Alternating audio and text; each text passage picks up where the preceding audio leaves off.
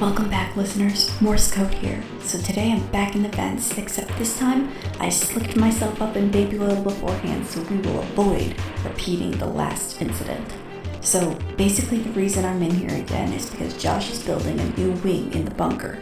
It's pretty cool, very modern, clean lines. It has an aquarium full of sharks, which is radical. They're black-tipped reef sharks. Did you know they sleep in little snuggle piles? How cute is that? I always thought that... Josh just passed under me. Oh, and I think he's on with a guest. Jeremy Slate of Command Your Brand Media. I think I'm just going to dangle a mic down there and listen in. Here we go, listeners.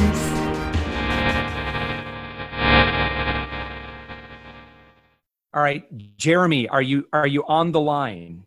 Yeah, I'm here, man. Okay, cool. All right, so we're communicating on a top secret, ultra secure military connection. So I apologize that, with the retina scan and all that other stuff that it makes you do. But this project is, as you know, like ultra top secret because I can't let this information get out to the masses. I think there would be chaos in the street if everybody had access to this. Now, I'm going to release it, as you know, Sure. but I just want to make sure that we're able to kind of give out the information and kind of like meet it out a little bit so that so we don't have anarchy from too many people learning too much powerful information. I know, my friend, you know some really good information about growing authority and influence. So thank you so much for your time. By the way, I have to pay it's close to $1,000 a minute for this connection, but it's totally worth it. Is this one of those ones you have to carry around in like a briefcase or something like that so you can make sure yeah. Oh my gosh. On my end, it's serious. It looks like it's like something out of the Cold War. Military is not known for, I guess the quality's there, but man, this computer communications device, it's basically half of the room as I'm sitting here. It's the old ENIAC, right, man? Yeah. But I mean, honestly, Zoom would be completely inappropriate for conversation like this. All right. So let's get into this. And I'm going to be taking a lot of notes here. And again, I'm not going to be, hopefully I don't get hacked, anything like that, because I know this would be incredibly powerful. So Jeremy, first off, just kind of lay some foundation. So you went to school you went to Oxford. How'd you get, you're a smart dude. I do know that. You studied literature. So what does someone normally with a degree in literature from Oxford do for a living? So this is the crazy one. I have my undergrad degree in Catholic theology and Judaism. I was a double major. Wow. Then my university sent me to Oxford to do a whole Catholic literature program. Then I came back and got my master's in early Roman Empire propaganda, which is just a fancy way of saying ancient history. Not a very applicable skill. I actually don't know what you do in that other than feel kind of smart and use some big words. But other than that, you're like a college professor or something like that. I really don't know what else you do with that, man. Yeah, you teach other people. I think I was talking with someone about, like they got a PhD in public administration or something like that. I'm like, what do you do with that? I teach other people how to get a PhD in public administration. That's so funny. maybe it's kind of one of those secular things. It's like a college multi-level marketing thing. Yeah, and you basically. convince two of your friends, and then they convince two of their friends. All right, but so eventually, getting done with all of your education, did you work in corporate America, or were you in a job before you kind of said, you know what, I need to kind of get on the entrepreneurial path? So I came out of school in 2000. Gosh, now I'm really thinking back, man. 2012 or 2011 is when I got out of grad school, and I had been working the whole time. Like during that time, I had been. When I wasn't working, I was managing a gym and also painting houses. I was doing like 17, 18-hour days in the summer, which is pretty crazy. I wasn't sleeping a whole lot.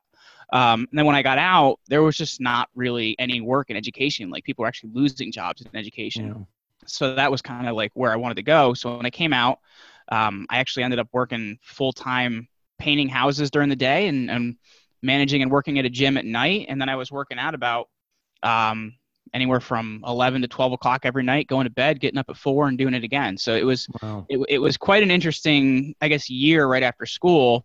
And then after that, I ended up running into a family friend that was a former principal of a Catholic school here in New Jersey. And he was like, well, hey, we're looking for somebody or whatever, because you don't really need like any certifications to teach in a private school in New Jersey. They just kind of say good luck. So I ended up doing that for a couple of years, and I burnt out pretty quick, man, because like, I don't want to sound old, but like they didn't have smartphones or anything resembling them when I was in school. So I didn't know how to handle the fact of kids would try and get you angry and take a YouTube video or put you on Snapchat or something like that. And like, that was your day. Like they just pushed you all day. And this school had no detention, no suspension, no number grades. They'd only had letter grades. So it was a pretty weird situation. So that's kind of like what I did like right out of school for like the first 2-3 years. Kind of a lean on me situation or something. Yeah. It wasn't even inner city, man. It was just privileged rich kids. Oh no. So just a bunch of sarcastic, snotty kids. Yeah, 100%. So then eventually, you get burnt out on that, or were you doing something on the side while you were working? So that was, gosh, now I'm really thinking, that was 2012, 13. And then around that time, my mom actually ended up having a really, really bad stroke, from which she's still, not in great shape from. She lost her language skills. She's not able to work anymore, and she can't really use the right side of her body. Like they've given her some like braces and stuff like that so she can get around and do some stuff. So she's highly motivated. She does her best, but like it kind of made me look at a lot of different things. And I actually ended up doing, I was approached about this network marketing opportunity, which is why I ended up seeing it. And I'd like, I don't know, I'm from a small town, man. Like I didn't know what this was. So I saw this presentation. Like I thought I was going to get like an employee handbook and I was going to like, make all this money. I'm like, gosh, why isn't everybody doing this? So I actually quit my job. And went right into that full time and lost, made a lot of money, lost a whole lot more. And from there, actually ended up selling life insurance for a while. Did pretty well at that, but it's a real downer to sit down with people and tell them they're going to die. And, from there, I ended up actually working at a friend's marketing company, which is what I did up until I started my own podcast. Yeah. And specifically within marketing, what area were you in? So when I started, I didn't really know anything about marketing. So I watched a whole lot of YouTube videos, listened to a ton of podcasts, did a whole bunch of stuff. And I actually ended up building websites. I was writing CSS, HTML, like all self-taught and all this stuff, and doing email marketing. So I was basically somebody else's firm. They let me run all this stuff. And I was working with some pretty cool clients at the time. And so Jeremy, do you remember the first podcast that you listened to? The marketing one specifically? So here's the funny thing. I've listened to podcasts since I was in like my first year of grad school. Yeah. My professor at the time got me listening to this podcast that just kind of makes fun of the news called No Agenda. It was with this guy, Adam Curry. And I think they're on like they're over 1,000 episodes now. It's still going, and I still listen to this podcast. But that was literally the first one I listened to. And if I had to look at the first marketing one I listened to, I think it was actually Smart Passive Income. I think that was one of the first podcasts I got listened to. Yeah, I think, that was up there for me. I listened to Dan Miller, 48 Days to the Work You Love. I listened to Michael Hyatt and Pat. Yeah, it was and I think maybe a little bit Entrepreneur on Fire, but all those ones that kind of jumped in pretty early into it.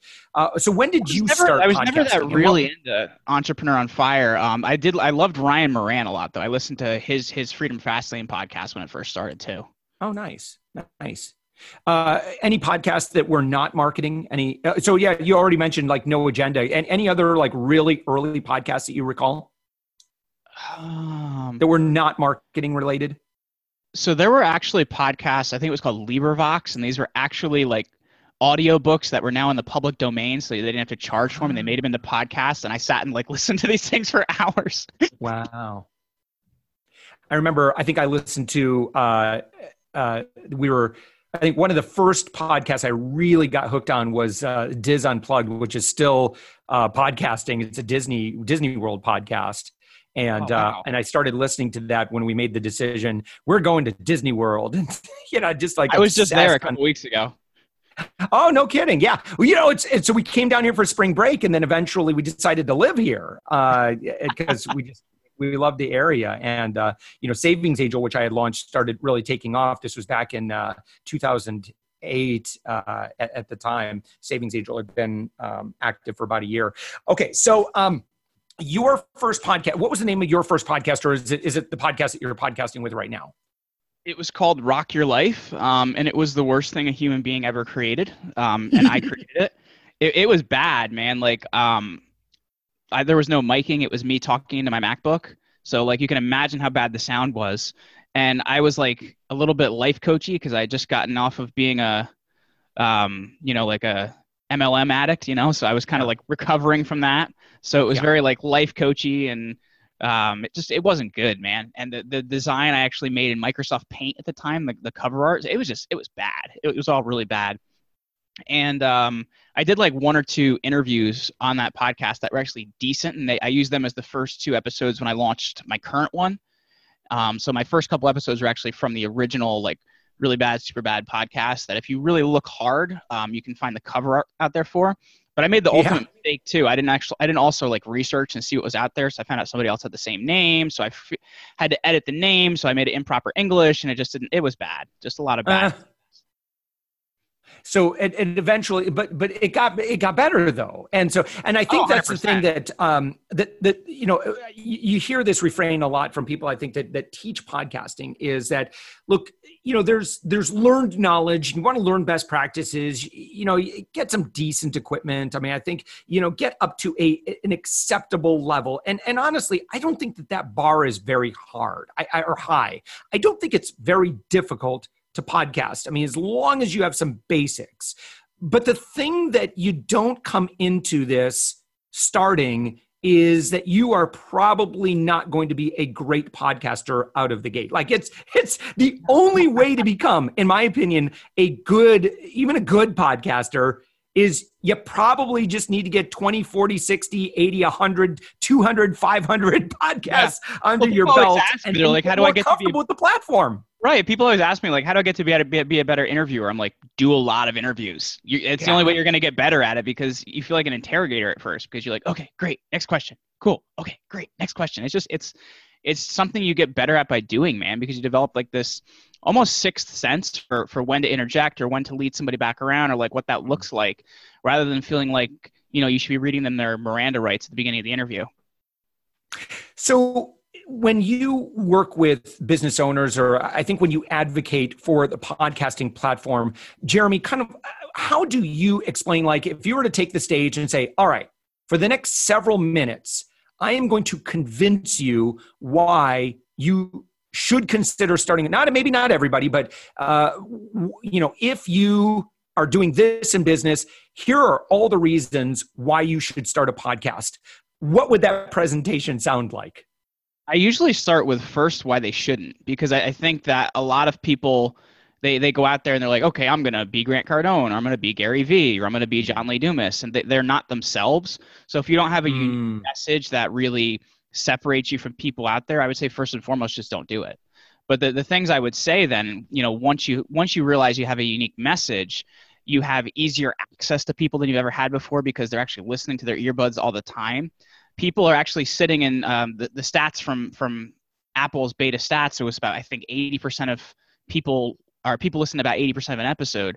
So like, think about that amount of time. If you have a half hour, 45 minutes, an hour episode that people are spending with you. So the relationship building is incredible, but also like the people you meet. You and I were talking about some of the people that I've had on my podcast before we, kind of got into what we're talking about now.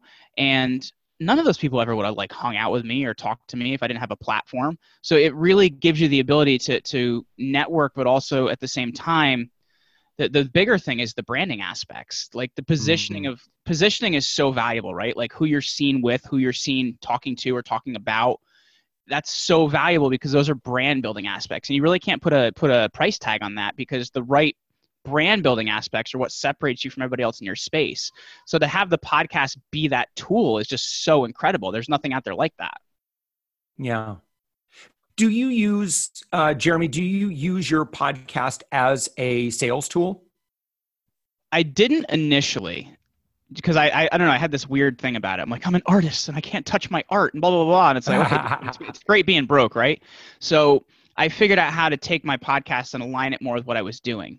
Meaning, we run an agency called Command Your Brand Media, where we help people get booked on the right podcast as guests. So I was thinking to myself, like, well, I'm interviewing amazing people that I love to work with. I should be having this conversation with them. So I've made it very gently that it's just part of my email sequence after somebody's on an interview, because I don't want to sit there and pitch them. That's not the purpose of what I'm doing. Right. But I have ended up working with some great people that I've had on my show because of that, or they get done with the interview and you're like, wow, that was such a great interview. How can we work together? And previously I would have been like, well, what can I do for you? And now it's like, okay, well, yeah, if you have a message, you want to get out there, I want to help you do it.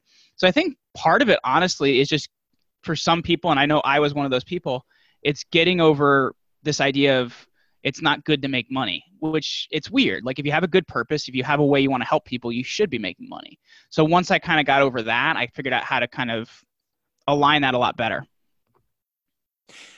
One thing, so speaking as a podcaster myself, and one conversion that we had is that, we recognize, like for us, we've got a couple of different podcasts. So, one that these hackers put out called Authority Confidential, which I have nothing to do with. Those sons of guns, they take my audio and they ripped it and they turned it into a podcast. So I have nothing to do with that one. But the Thoughtful Entrepreneur, and of course, Savings Angel. So the Thoughtful Entrepreneur, that one, initially we were getting pitched by podcast guest agencies. And initially we were thinking, well, I don't know if I want to be sold to, I don't know if I want to be sold to that I need to book their guests and that sort of thing. And I got to thinking, I'm like, wait a minute. There's nothing inherently wrong with the guest. Yes, the guest pitching agency is kind of helping that guest. But honestly, in my opinion, for the purpose of that show, the more conversations I can have, the more people I can network with, the more people I can support, promote, do good in the world for. We recently just kind of had an internal discussion, like, why are we being apprehensive here? Like the guest booking agencies should honestly be our best friend, because they're bringing super high quality people that we may potentially work with in some way. We might need their services, or, we might be able to introduce one another to somebody. And I think what's great about podcasting, Jeremy, is it is such a brilliant first conversation if you have a go-giver, Bob Burg, I'm sure a go-giver philosophy. So if we can lead in the relationship by saying, you know what, we're going to promote you to our 120,000 fans. We're going to do this for you. And you know what, I just think it's a great way of doing business today. And I think moving forward, I just think it's absolutely brilliant. Again, not every podcast is going to fit that form. In fact, vast majority won't. But in our case, we've got multiple podcasts, and, that one, Thoughtful Entrepreneur, is very specifically designed to just get us serving more people.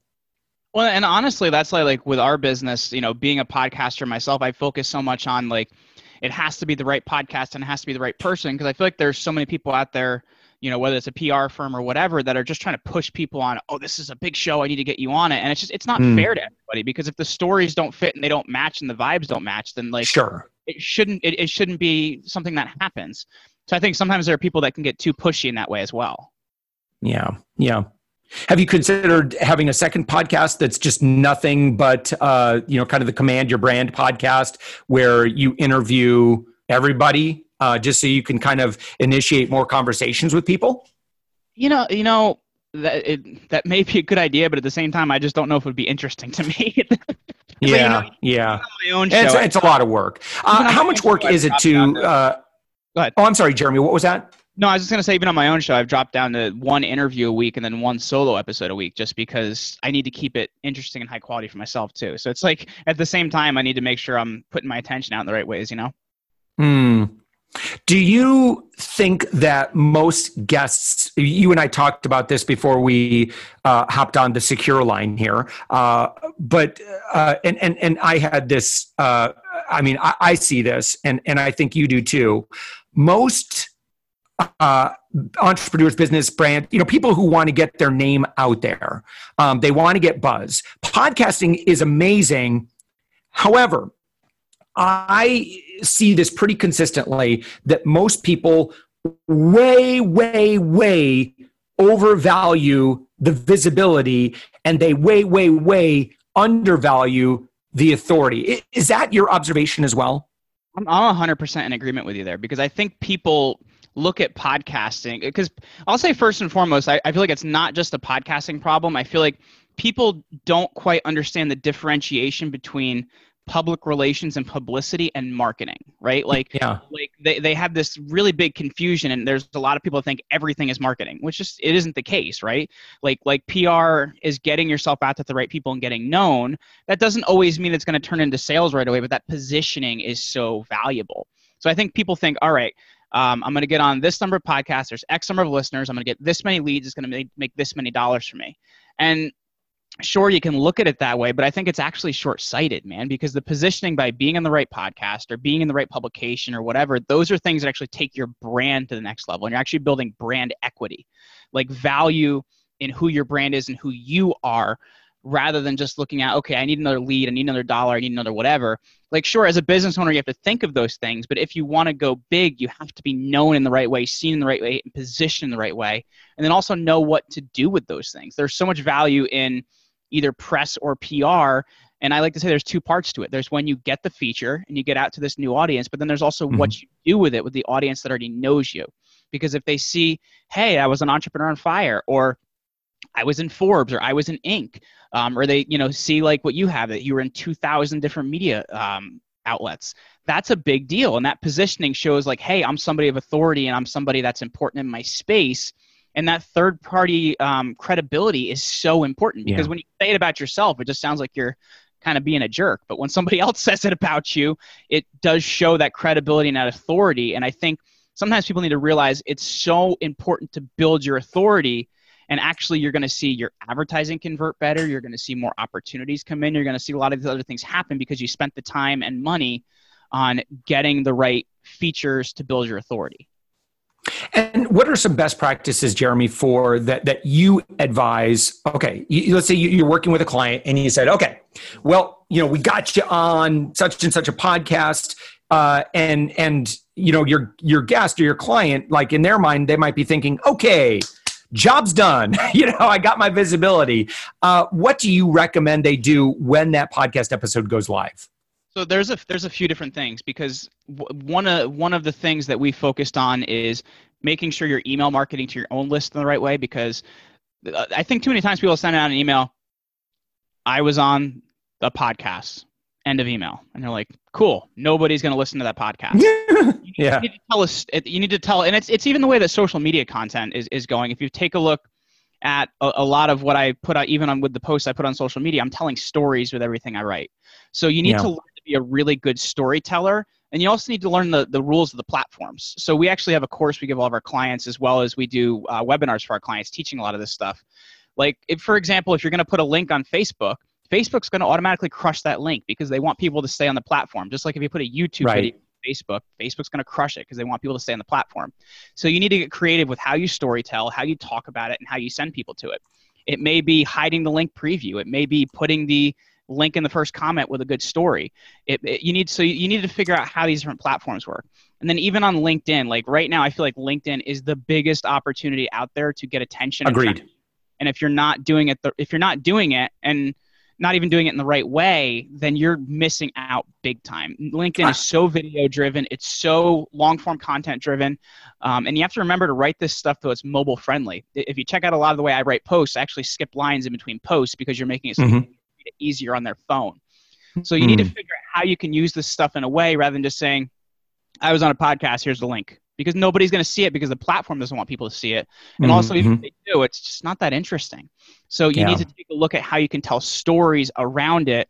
And it's going to lead to people listening to that interview, but also it's going to lead to you building your authority because you're going to see your audience grow because people love that story.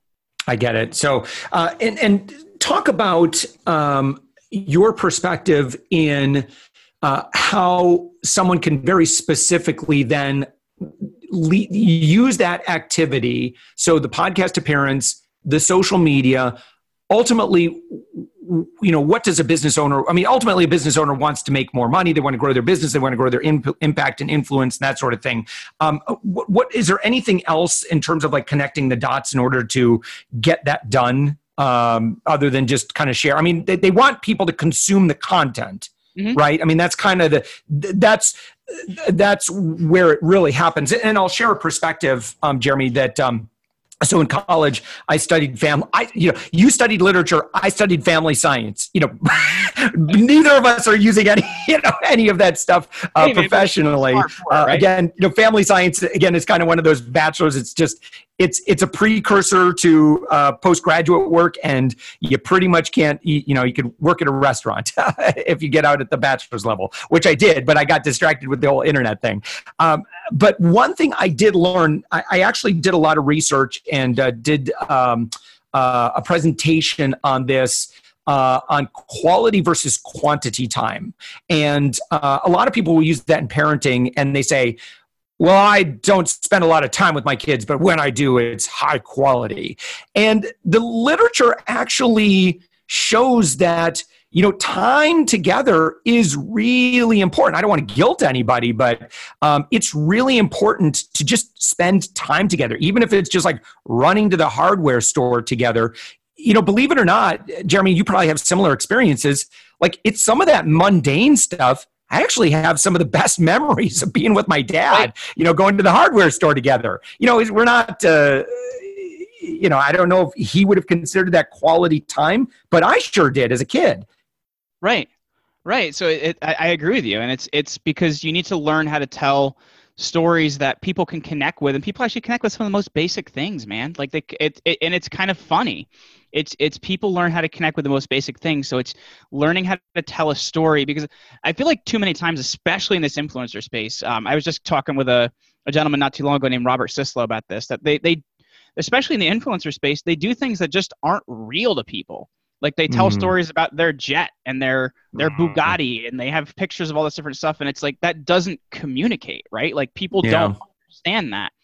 Like telling stories like what you're talking about and positioning them in such a way to bring people back to this media you're sharing is something that's actually going to communicate. And I feel like that's step one that a lot of people are missing, is they're putting out content that's not communicating. So even if they were interested in seeing this podcast interview or this media piece or whatever, they're never going to get to it. So you have to figure out how to make that human connection first. Yeah. One thing I learned most recently, so I've spoken at Social Media Marketing World, and which I love that conference. And there was one presentation that really struck me this year, and that is, it's like you've got the the attractive personality, the attractive character, and that can attract people to you. People are like, hey, Jeremy's created some success. Jeremy's got this. Jeremy does it. He has success. So I want to check him out. But if you don't share your imperfections and your vulnerabilities on a regular basis, I think people kind of tune out. At least it was kind of a challenge for me, because I felt like, well, if I share my imperfections, my vulnerabilities, then people aren't going to trust me as much. It's been a real challenge for me to share my imperfections on a regular basis. But I can totally see a difference in my social media engagement when I've made a very conscious effort to let people know, listen, I'm an insecure dude. I've got, I get sad, I get anxiety, I fail, and here's my latest failure. But I learned from this stuff. And what are your observations? What are your feelings on that? It's interesting, because I feel like those are the stories that when I tell them, I get the most interest in, because people realize, oh, he's not perfect, or it's not always perfect. It's not always sunshine and rainbows, because like I said, that doesn't communicate to people. They need to have reality on what you're talking about. And if they don't, it's right over their heads. And why does it matter other than you trying to tell people how cool you are? Like you have to really be willing to be open, but it's also a balance too, because I see people that are out there that are like, I'm so open, and they're giving out more information than like is actually comfortable for me to read. So you have to kind of know that balance on what's open enough to show somebody the reality of where you currently are or what you're currently doing in your business or how things always go versus telling way too much versus, hey, check this out. I rented an airplane for this photo and we are actually out on the runway and I didn't tell you it's rented, but I'm not going to tell you in my copy, but check out my cool airplane that I don't own. You know, there's actually a service, believe it or not, that there these private jets that are out there and not in use. You can actually rent them by the hour to get your photo taken by them. You know what would be so great though is if someone actually did the post and said, I rented this this airplane. I don't own it. I'm trying to impress you right now. Like if they were like that honest and authentic, I'd be like, you know what? That is actually really cool. I like you for, even though you spent the money on this thing, I love that you're being so damn honest with me. That's so cool. I feel like JP Sears would do that. I'm just waiting for that one now. Yeah, for real. Jeremy, another thing that I wanted to bring up is in terms of the power of podcasting, and this gets to my earlier point of time together and how valuable that is. Video, it's really challenging to hold someone's attention for, say, maybe more than like 8-10 minutes, right? It's really challenging. It has to be really, really good stuff. Why? Because it's so demanding of the viewer's senses. It requires everything, all of their attention. And so as a result, you don't get to spend as much time together. Although, when that 5 to 8 minutes, whatever it is, I mean, it is really impactful. But podcasting, getting to my earlier point of quantity time versus quality time is through a podcast, it's nothing to have someone's attention, even while they're driving, they're listening in for 30 minutes. That's pretty much the norm for podcasting. And so when you are offering this to your potential clients or your clients, you're like, look, if you can spend 30 minutes with someone that's in your sales pipeline and they can see you respected and put in the interview chair as a subject and treated like a subject matter expert, do you think that that's a valuable impression? And that is just an unequivocal yes. I don't know if that's a word, by the way. I think it's unequivocal. That's a word. You've got the masters, maybe, and you're a literature guy. Maybe you know. I think it's a word, man. Like it's people make them up all the time. You know what I mean? Like yeah. We used to have Texas Governor Rick Perry that said, "Hey, you can always find me on Twitter."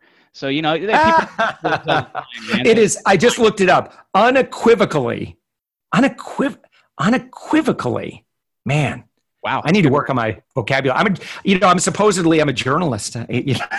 There's still new things I'm learning every day. All right. So talk about, in terms of like someone being a guest on a podcast, and I don't mean to get too meta, this isn't a podcast, but if it were a podcast, again, time, being put in that subject matter expert light, and then being able to have your audience see you in that light for such a length of time, that is a powerful impression.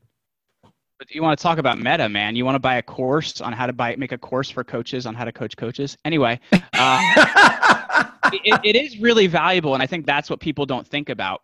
And it doesn't even always matter who's interviewing you, just the fact that you're interviewed and you're the expert in that area. And because I was approached by a company last year that they wanted to charge me I think I actually talked to you about this. They wanted to charge me $7,000 to conduct a mock in-studio interview. I'm like, are you kidding me? Yep. I've been on TV where they've actually asked me to come there and that didn't cost me anything. But there are an area of people that will pay for that because when you're being interviewed in high quality audio, high quality video, whatever it may be, it makes you look like more of an opinion leader because just the fact that you're being interviewed makes you look good. Now, if it's even in a more high quality place, like if it's on the right podcast or on the right publication, it looks even better. And I think that's what people have to understand is having that level of authority in what you do can change the game in your business. Because if the other people that are in your niche aren't doing interviews, aren't being interviewed, you have a huge leg up. And the better part about it is if they even know how, if you even know how to use that stuff better than they do, if they are doing it in terms of like how you're repurposing it, then, you know, you're really going to win. And what do you say to guests that say, I want to be on fill in the blank, like whatever the top, like I want to be on Gary Vee's podcast. And they're like, and gosh darn it, I'm important enough that I think I should be on that podcast. And like, that's all they really care about. Like, how do you coach them on that? So the first thing we say is, yes, we can definitely pitch that for you. We can't guarantee it because he's very particular in certain things. And if it's not a match, it's not a match. It doesn't say anything negative about you. But then the other part is people have to understand niching down is so valuable, because let's say that you are seen by an opinion leader in your niche, that's going to make you more money. Whereas going on Gary Vee with a bunch of people that don't really care about you and may not be in your niche, it doesn't really matter and doesn't make you money. So I think sometimes it's a little bit of a vanity thing. So you have to figure out how to talk to them in the right way to understand. Sure, visibility is great, but is this for visibility or vanity? And once you can break that down in the right way and get them to understand, like, hey, niching is so much more valuable, I think people can really win that way. But what do you think of the value? Let's say from a visibility, which would you rather have? An appearance on a show that has 10,000 listeners. If I'm baby brand new, like I've never been interviewed on podcasts before, would you rather them go on one show with 10,000 listeners or 10 shows with 1,000 listeners each? I'd say 10 shows with 1,000 listeners each, because especially if you're brand new, like you have to get better at actually being interviewed. You have to establish a little bit of your own credibility, because here's the thing. If you reach out to that big show without ever being on those 10 smaller shows, you're not going to get it. You have to have a portfolio of press, and you also have to have the experience to be able to do it. Because I think so many times people don't understand. They're like, oh, well, look what I've done in my business. I should just be on the show. And it's like, sure, I understand what you're saying, but in the media, people don't really know who you are. So you have to take the time to build a portfolio, whether it's something I like to tell people, my favorite thing to do is called the small pond strategy. Find the small group that cares about you in your local community or your local area or whatever, and promote to that group. And that's a great place to get started. But you have to build a portfolio and also become more media friendly before you can reach out to a lot of this bigger stuff. And honestly, the stuff that's the stuff that's smaller will probably make you more money because it's probably more engaged. I think so many times people just want to go big, and it doesn't always make you money. Yeah. So there's, one thing we talk about is like there's media you do for authority, then there's media you do for visibility, and they both have their purpose, and it kind of depends on, where are you in business, what do you need, where you make your money, what are your goals, that sort of thing. Do you find yourself just kind of, I guess, guiding when, let's say, a client has certain expectations of where they want to go, and you're like, do you find yourself teaching much about kind of audience selection or kind of show selection? So that kind of depends, right? Like most of the time, yes, I do, but you do get some people too that also aren't willing to be taught, if you know what I mean. So you have to have somebody first and foremost that's willing to be taught about that. But once they get that, they understand it and they truly grasp it, those are the ones that are really successful because they truly get how media works. So I think sometimes you do get people that just, they aren't willing to be taught, and it does happen. And it's going to be harder for everybody involved because you have to just understand how the media works and how you're able to leverage it and use it the right way. Yeah. What do you think about just, again, this is apples and oranges here. But what do you think about, in terms of visibility, the ROI from paid advertising versus, kind of working on your PR, working on your visibility by serving audiences on stages, as it were? So I kind of see that as twofold, right? Because you need to be doing both of them. Because when you're not doing PR and not getting noticed, you're not going to have the right positioning where all your other stuff you're doing is actually going to cost you more money because nobody knows who you are. So there's parts of that where you're actually going to build relationships with people that find you in these different media, and those are going to become your evangelists, like people that talk about you to other people in a positive fashion. But they need to be going within tandem, right? Like you create the PR piece or you get the attention or whatever, and then you use that in all of your other marketing so that it converts better. Because I think too many times people are like, all right, I can get you blah. and they have no third-party credibility, no third-party validation, and they wonder why they've spent thousands and thousands of dollars on Facebook ads and it hasn't made them any money. So you have to be doing both parts of this, Josh, and to really make it convert for you. I think too many times people are like, I'm just going to do PR. Cool. I'm just going to do marketing. You can't. You got to do both and figure out how they're going to work together. Yeah.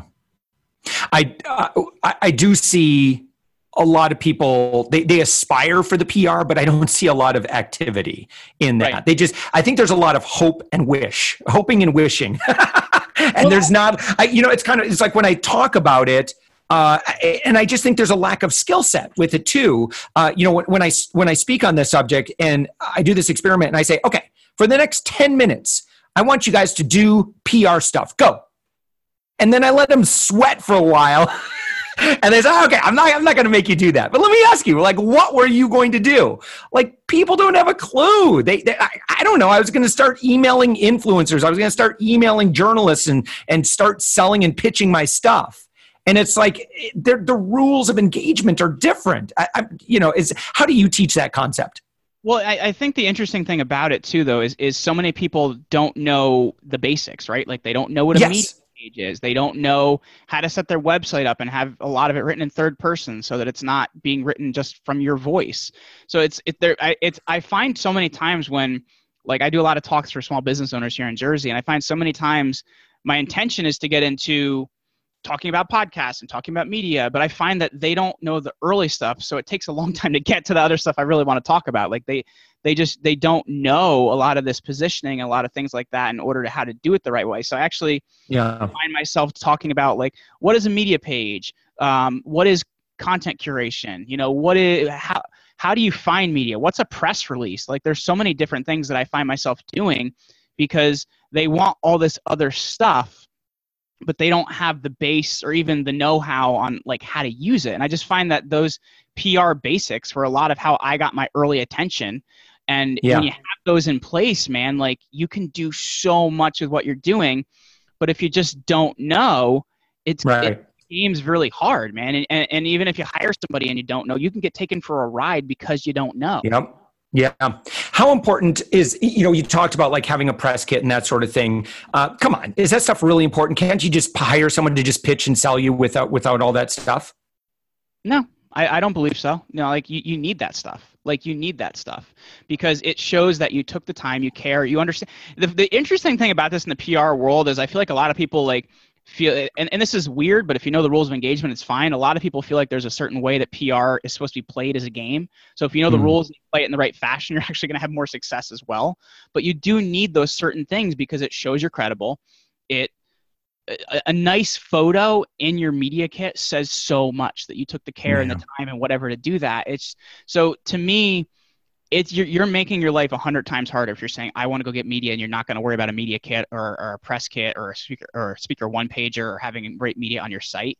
Yeah. Like, you're just making your life so much easier, man. Like, and in terms of, like, trying to get the right PR, they're not going to want to feature you if it doesn't look like you've done anything before, because experts have something to say and people are saying things about experts. You know what I mean? Yeah. It's kind of like if you're a speaker and you refuse to have a speaker kit on your website. I mean, that's fine. You don't have to have one, but you're just going to get a whole lot less speaking gigs. You're not going to be able to charge as much money. It's optional, but you can decide how hard you want to make this. So it's like that groundwork is, I agree with you, is so critical. Jeremy, what is something that marketers do that really annoy you? So maybe something you see on social media and it's like, ugh. I don't know if it's marketers as much as it's people that, once again, don't understand the media game. They're like, oh, I want to buy my way into Forbes, or I want to buy my way into Inc. Or, like, how much do I have to pay to get that? Well, there's groundwork and there's finding the right people and the right story and the right way to put it. So I think that, and I guess, okay, to bring it back around, there's people that actually try to sell the service like that.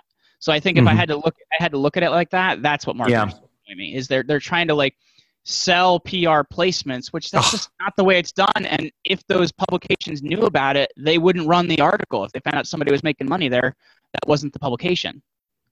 Yeah. Yeah, that the pay to play.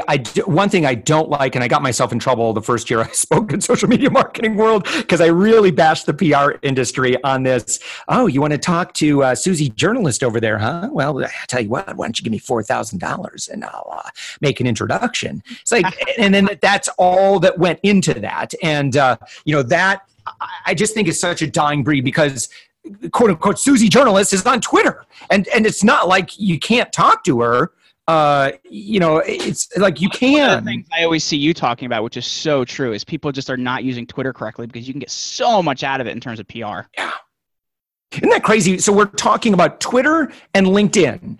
And honestly, like the opportunity there, if you just learn a little bit of best practices there's so much opportunity there.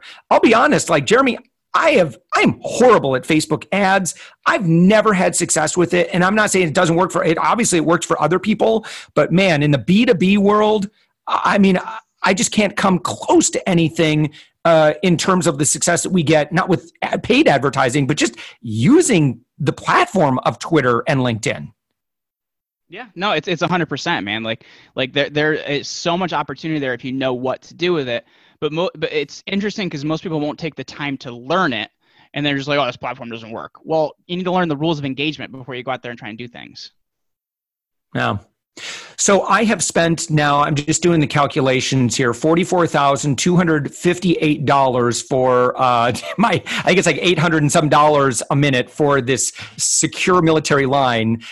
Jeremy, I think I've hit my budget, but worth every penny, my friend. I've got a book's worth of notes here, and now the task is to, in Napoleon Hill fashion, put this out in a think and grow influence project. So thank you so much, man. I really thank you for the time and really, really great conversation, really great information.